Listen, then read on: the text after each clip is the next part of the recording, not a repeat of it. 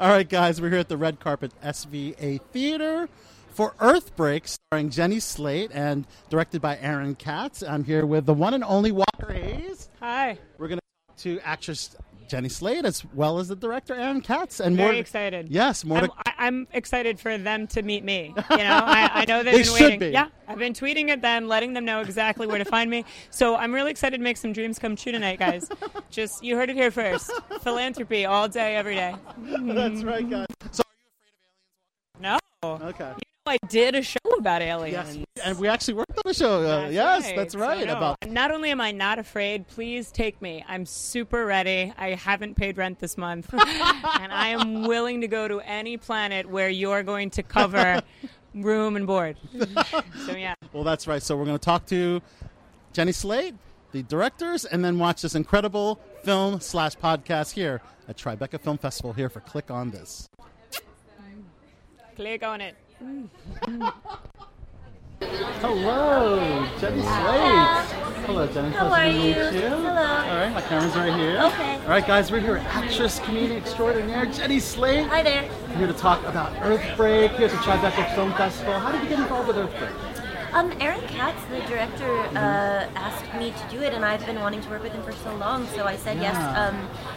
Just hearing that it was a fiction podcast and that I would get to play someone who was going to run and jump and punch aliens in the face, and that everyone would imagine me doing it but not actually have to see me do it. It was a perfect challenge. Yeah. Very interesting. So kind of a Last Woman on Earth apocalyptic kind of thing.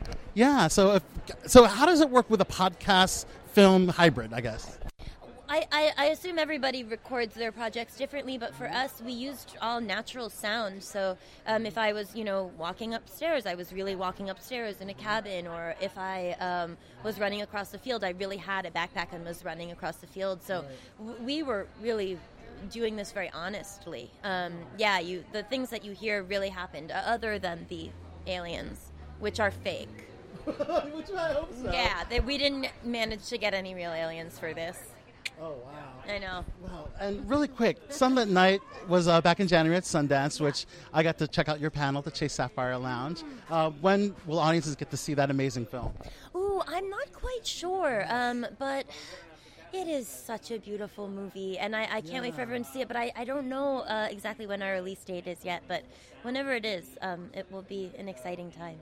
Yeah, and how did you like working with Zach Galifianakis? Oh, I love working with Zach. I've worked with him a bunch of times throughout the years, and he's an old friend, so it's both an honor and a delight. Awesome. Right. Jenny, we cannot wait to see this film, and thanks so much for talking to us. So click on this. Yeah, thank you. Good night. Two quick questions.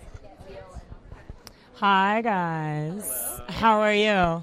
Bored to tears. Absolutely over it at this point, yes. I'm only allowed to ask you two things. Okay. So really all I want to know is how scared are you that aliens are going to hear this and just be completely, totally mad that you completely got it totally wrong? Super worried, moderately worried, or absolutely took out an extra life insurance policy? I'm going to let Morgan answer this first because she wrote it, and so we're going to blame her. If anything happens, it's your fault. Well, these particular aliens, I don't think they'd care. Okay. Yeah. Because they're dead. Yeah. Oh, excellent. Very good choice. Good choice of aliens that can't hear and so therefore can complain. Really quickly, let's just ask you guys, I'm sure you've heard this before, but what is your take on transitioning from the visual into the podcast medium? Are you excited to have a visual translation of the podcast tonight? And what was your take on how that was going to go down? Yeah, it was really exciting to work in an audio-only storytelling format. I've made several movies, and there's always this downtime on set where you're, just because of all the infrastructure that comes with a movie, there's a lot of time, at the shortest 20 minutes maybe, between shots. And in this case, Jenny and I were just running around, finishing a scene, and then 2 minutes later doing the next scene. And it felt, there was just this sort of intensity of it, and it felt like we were on another planet. And I think that Morgan's writing really put us in that mindset, and production made us feel it even more so. So, Morgan, you intended to write a script that made people run around?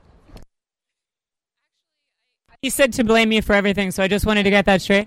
Well, I intended for a story about stories, so I wanted the character to. Obviously, she has to survive, and she's running around. But I wanted her to tell stories because I find that's what's most interesting about a person. When you sit down, you have a conversation, and someone tells you a great story. So I wanted the listener to kind of follow her and get to know her through kind of the story she tells. Well, we're really excited to see and hear. So thank you guys so much for your time. Yeah.